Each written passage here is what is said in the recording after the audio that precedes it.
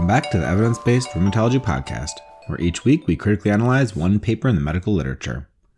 I'm your host, Mike Putman, and today is episode 17, a case control study of corticosteroids and other drugs that either precipitate or protect from the development of scleroderma renal crisis. This was published in Arthritis and Rheumatism in 1998 by Virginia Steen and Thomas Metzger. I wanted to talk about this study for two reasons.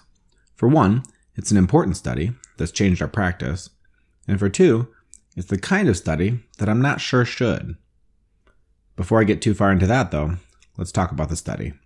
For background, these authors attempted to address the question of whether or not corticosteroid use is associated with the development of scleroderma renal crisis. Scleroderma renal crisis is one of the most concerning manifestations of disease. Previously, it was the number one cause of death, although since the advent of aggressive use of ACE inhibitors, that's improved, and now we're more worried about the lungs and heart disease. Renal disease in scleroderma is common. At autopsy, about 3/4 of patients will have some kind of renal disease. Scleroderma renal crisis is much less so. Somewhere around 10% of patients will suffer this complication.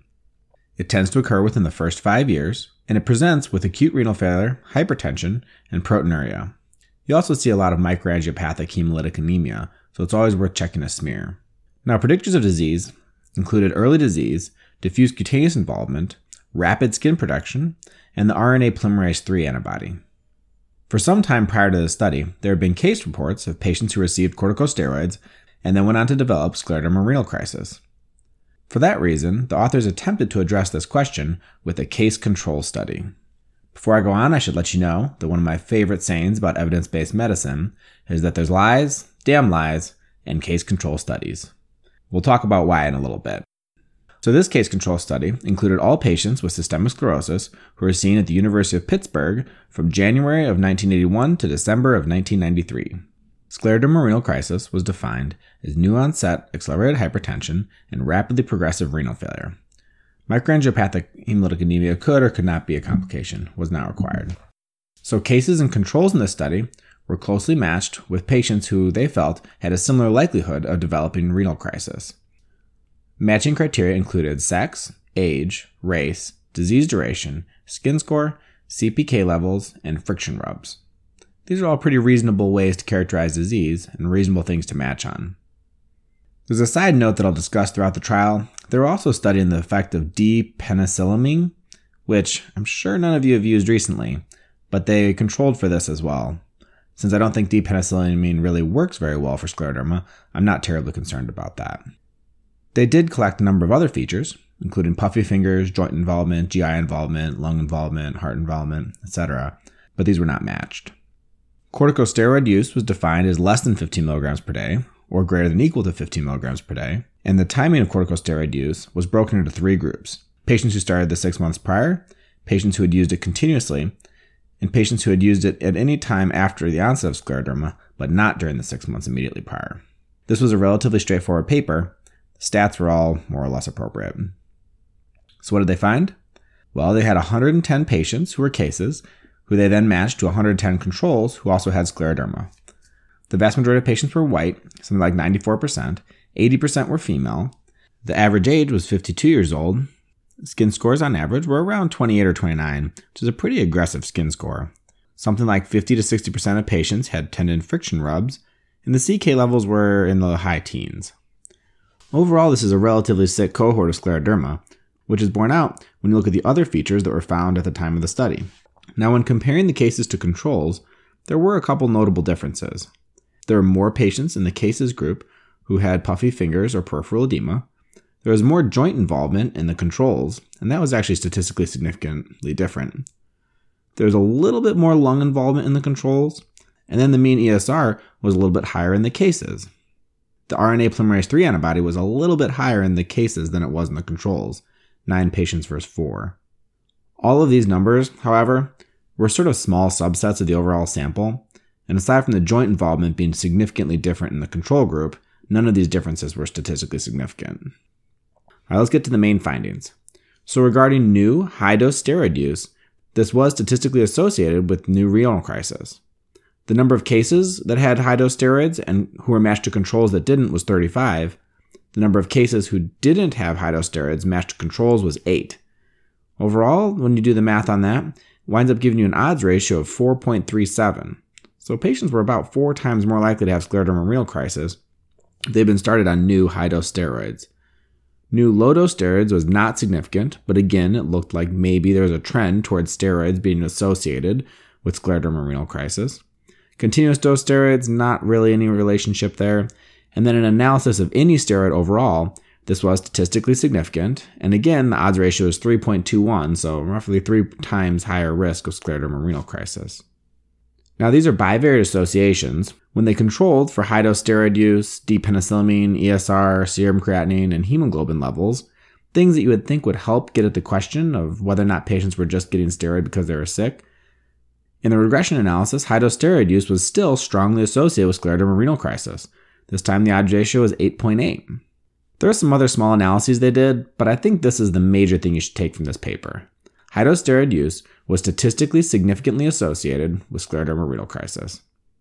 Now, as you know from listening to this podcast, there's always a couple caveats. The main one here is that this was a case control study.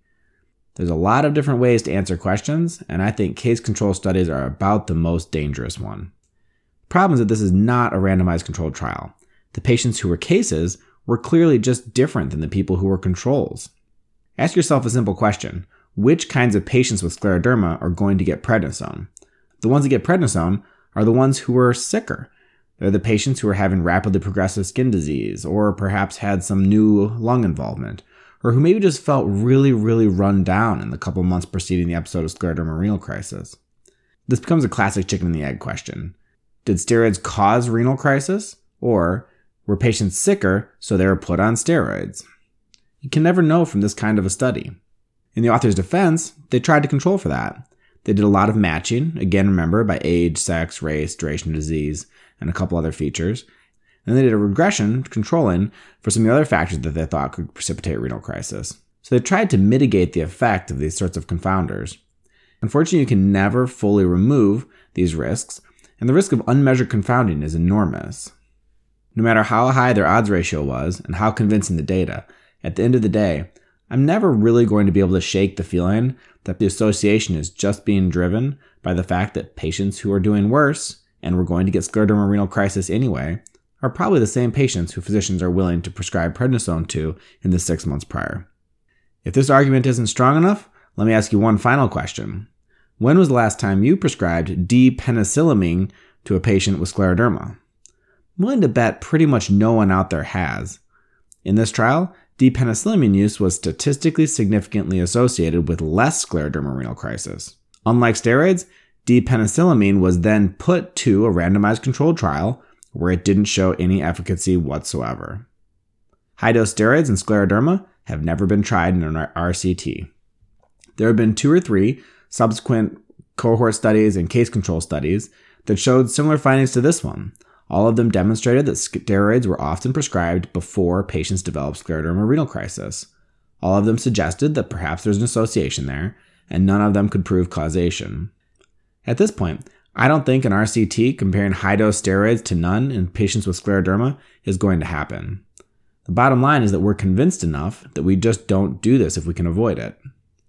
That being said, I was at SOTA, or the State of the Art meeting today, and one of the presenters in the early morning was discussing how many experts recommend steroids for various manifestations of scleroderma. There's a lot of them, actually. A lot of people will use high-dose steroids in myocarditis. A lot of them will use it in myositis. A lot of people use small doses of steroids for ILD or joint symptoms, and you can't really fault these people as long as they have a good discussion with the patients about this. So in the cases when I've used high-dose steroids on patients with scleroderma, I always sit the patient down and I say, look, there's an association between steroid use and the development of scleroderma renal crisis. There was a patient this very year who had a relatively aggressive myositis. We gave her steroids, and she developed scleroderma renal crisis. Part of me always looks back and wonders if that was the right thing to do, but at the same time, the myositis was clearly a big issue for her, and the fact that she was developing myositis and progressive skin disease tells me that maybe she was going to develop scleroderma renal crisis anyway, and nothing we would have done could have helped. At the end of the day, I think this is just a challenging area in rheumatology. It's reasonable, in my opinion, to try to avoid high-dose steroids in patients with scleroderma not least because it doesn't help as much as it does in a lot of our other diseases. In times when you feel that you need to, such as myositis, inflammatory cardiomyopathy, perhaps ILD, although the data is more mixed there, I think it's very important that you have a conversation with the patients emphasizing this risk just so they know what they're getting into. And then I always tell them to check their blood pressure daily to make sure that if they do develop higher blood pressure, they call us right away and we can try and get on top of it. So that's it for this week. Be sure to join next week when we discuss a new trial in the catastrophic antiphospholipid syndrome. Thanks again for tuning in. Hope you all have a great week.